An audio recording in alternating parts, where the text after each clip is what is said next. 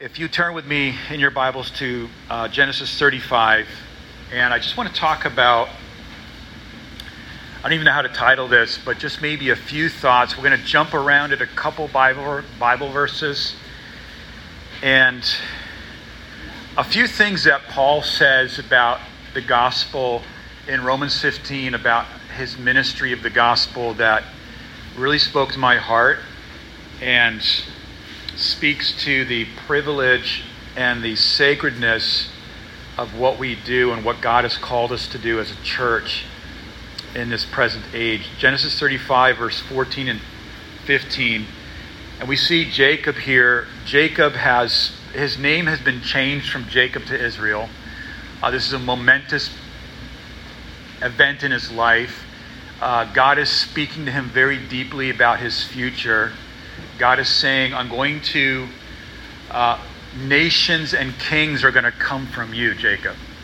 And this is some really big talk here, really big promise that God is speaking. And I think that, whenever I see a character like this, like Jacob, I just put myself in his place. And I want to hear God speak to me like this. And Jacob set up a pillar. And, I was thinking about pillars, and I was thinking about the pouring out of water and oil and how Paul talks about it. And we see here that Jacob, he initiates for the first time what is called a drink offering. Later on in the law of Moses, this is a special offering that the people of God make unto the Lord. And Jacob here is told, forsake all of your idols, forsake all of your family idols, forsake all of that, step aside. And then he says, purify yourselves and change your garments.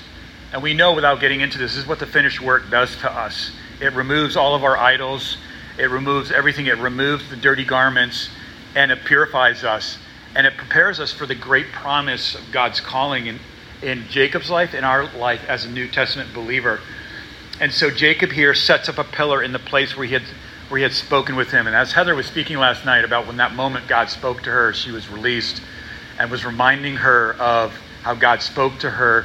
I thought about this pillar, and pillars are just an amazing thing in the Bible. There are these altars, there are these pillars, there are these places where it says in Genesis 35 that Jacob built a pillar where God had spoken with him. And the scene is that God speaks, and then it says it's almost like you see something in Acts chapter 1 or Acts chapter 2. God ascends, and then Jacob builds this pillar. And this pillar is a statement, it's a monument, it's an altar. And what does Jacob do? He pours a drink offering on it, and he poured oil on it. So there's a drink offering and there's oil. And I was thinking about these two things in the life of the believer in our ministry in the Gospels, that, when we look at stone, when we look at a pillar, what are we thinking of? We're thinking about the rock in Deuteronomy chapter 32. We're thinking about the rock that Jesus says, I'm the rock. Upon this rock I will build my church. And I'm thinking about this pillar, that this pillar is the rock. This pillar is Jesus Christ. And so here's Jacob at this amazing moment of promise and calling and sense of destiny in Jacob's life, that there's something so huge that God is calling Jacob into in such a lonely period of Jacob's life, that Jacob, what he does is he takes this pillar, which is a picture of Christ, and he pours out a drink offering. And he pours out this drink offering onto the pillar.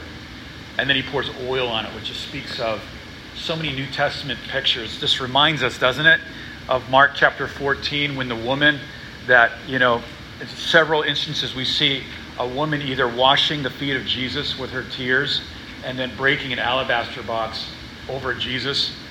Mark 14, this alabaster box, this woman has had a revelation in her heart of the nature and the character of who Jesus Christ is, and she comes into this room, and I can only imagine just the scorn and the judgment and the disqualification that people are just casting mentally on her.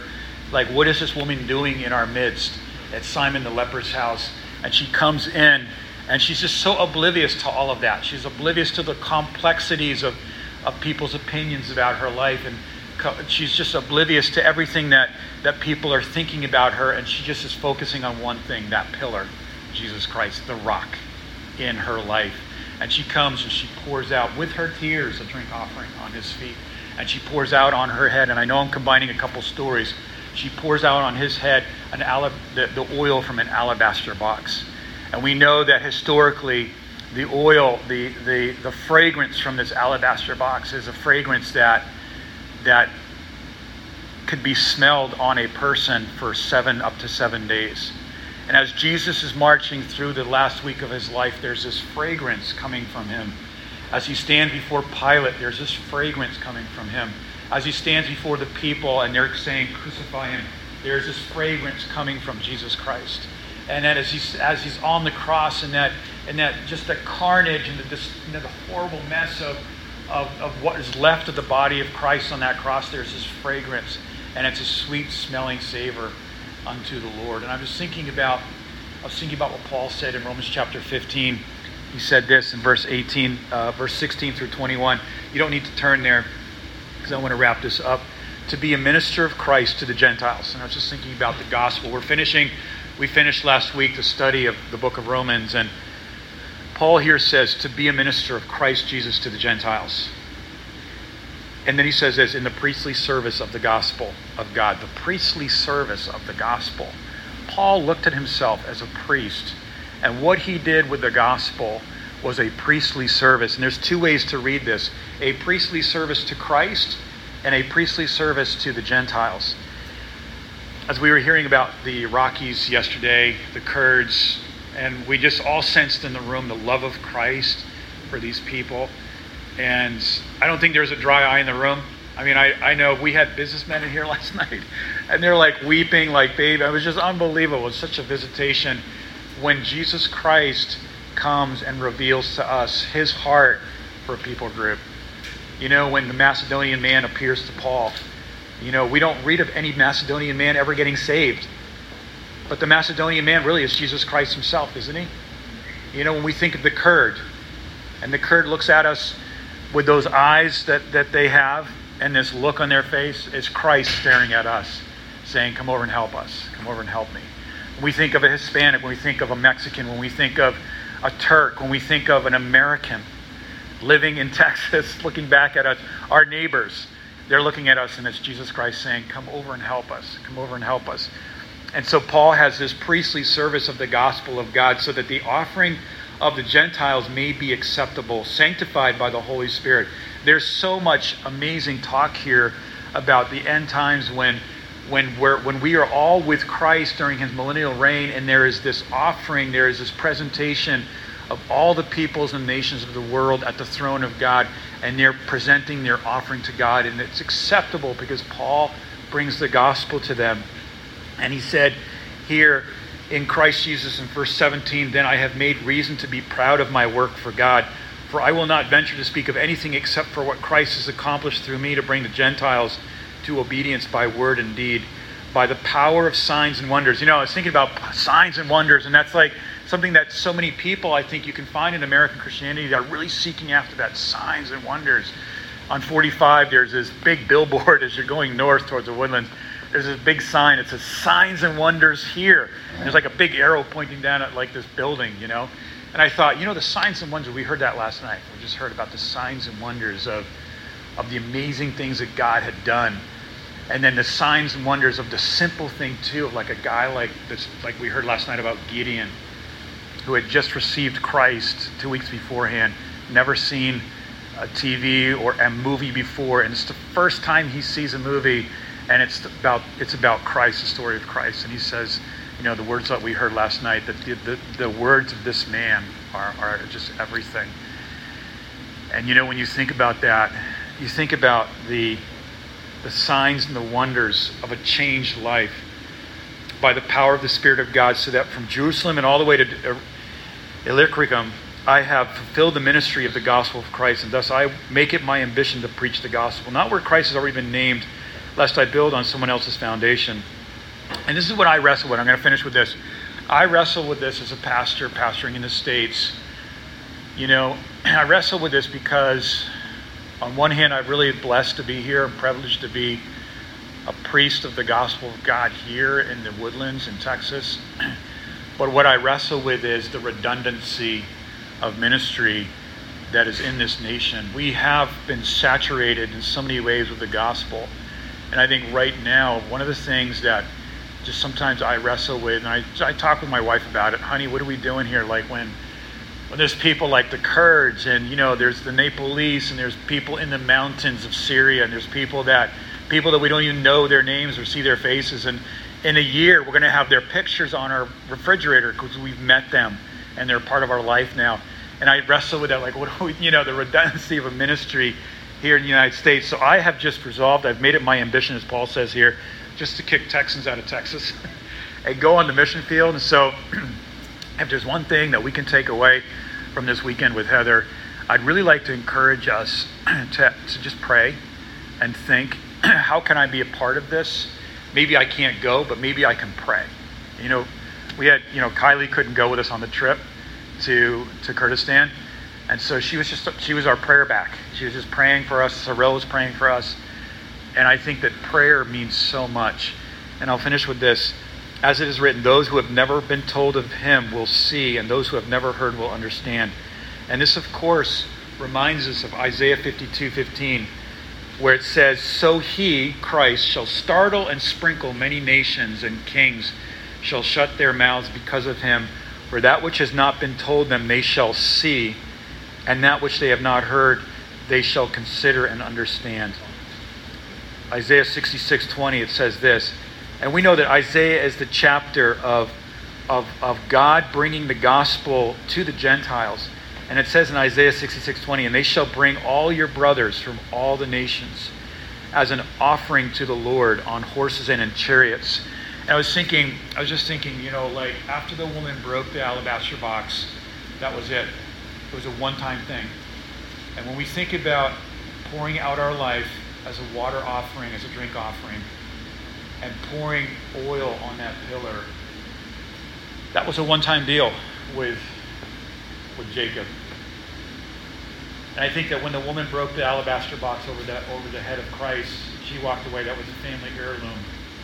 And I wonder what she was thinking as she was walking home. That was it. I cannot take that back. I can't put that back in the box. What has happened, and it's something I could never, ever get back again. And I think about this a lot. When we walk by faith in the call of God that God has put in our lives, don't yield to the temptation to look back and say, was it worth it? Was it worth it? Because when you look at the sacrifices in the Old Testament, and when you look at the sacrifices in the New Testament, it's never about the sacrifice. And I'm a person that's not, I'm nowhere near, I've not suffered in any way close to what some people have suffered for the gospel. But when you ask that question, was it worth it? When you ask yourself that question, why? The most basic human question, why? Was it worth it? Was it worth it that I spent the years of my youth in some random place where nobody could ever even understand the value of what was poured out? Was it worth it that I spent all of my money and all of my inheritance for that few moments with Christ at his feet? Was it worth it? When we think about those hard decisions and the things that we lose in our life that we can never ever get back, those years that we can never get back, was it worth it? We get older. Most of us in this room are young, but we get older and we look back and we think, was it worth it? And you know what the answer is? The answer is Jesus Christ. It was worth it. There's a pillar that has water on it. There's a pillar that's got oil on it. There's something in my life that moment of promise that God reminds us of. That pillar, and I was thinking about the pillar this morning. That's where Paul was chained to a pillar, and he was beaten there. We were in Cyprus, and we saw this pillar in the ground, and it was like, this is where Paul was beaten for the gospel. Sometimes we're chained to that pillar. We can't get away from that pillar, and we're just chained to it. And we're just thinking, is it worth it? The answer is yes, Jesus Christ is worth it. And it's worth so much more. It's worth it, and we can't even count the cost. If it says in Song of Solomon that love, if you tried to purchase it, if you tried to win it, if you tried to in some way buy its favor, it would laugh and it would mock. It would mock at you. When people ask you, why do you do what you do? We do it because there's a pillar in our life. There's a picture. There is Christ. There is something in our life that for us, we've been called into a priestly service and to go wash people's feet that have never sought the face of Christ, that will maybe never ever say thank you. And that may actually, Paul says here in Philippians chapter 2, he says in chapter 3, verse 17, he says, I think that it might come down to this, that my life might have to be poured out as a drink offering unto the Lord. And in 2 Timothy chapter 4, it is, verse 5, he says, I'm going to be poured out. And when you think about it, and if we could have a revelation of who Jesus Christ is, and as we sang this morning, the throne room of Christ, I think that whatever you and I suffer for the gospel's sake, for the body's Christ, for whatever we go through, let's remember, let's look at Christ and look at the sacrifice as something that it's worth it. It's worth it. It really is worth it. And I said this before, and I'll say it again. The whole trip that we were there, and something, even here in the Woodlands, there's moments where I'm driving in my truck and I'm thinking, we get to do this. It's so hidden, it's so secret. It's like, there's this little thing that God's little flock that we get to be in some way, we get to pasture these people, that we get to meet people like Heather and other people that God is using around the world in his priestly service for the gospel's sake, and it's worth it. And we get to do it. We're so privileged. We're so privileged. Don't dismiss it. Don't cast away your confidence. Don't look at your life as a waste. Don't double think. Don't look at the waves. Look at Christ as you're walking on the water. And we get to do something that no one else really, we get to do this. And it's such a privilege. Amen? Amen. So let's close in prayer.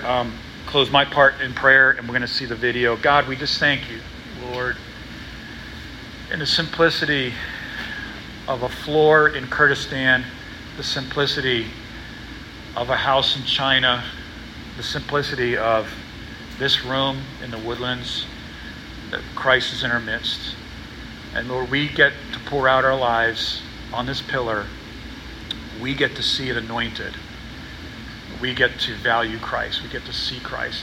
When it gets tough, when the details of life get ridiculous, when the domestic pressures come in so heavy, Lord, we look to Christ and we think this is worth it. This is worth it. Nothing that I could ever sacrifice could even come to an iota of the value and the beauty and the personhood of Jesus Christ, Lord. That, Lord, you would make us worshipers, that we would be at his feet as that woman that was a sinner known in the town, and that we would just disregard, and that we would just not even hear the voices in our head and the voices in other people that are coming at us saying, you are not worthy to do this. And guess what? We say, yeah, I'm not worthy to do this. You're exactly right, but in some way, I have had the favor of God come into our lives. Lord, we just pray, Father, for our brothers and sisters around the world, Lord, that are just paying the ultimate sacrifice for knowing Christ, for their edification, Lord, for their encouragement, Lord. God, we just thank you, Lord, and we ask you that you would use us. And bless the rest of this little meeting as we gather around this open door to the Middle East and look at it with great expectation on you. In Jesus' name we pray. Amen.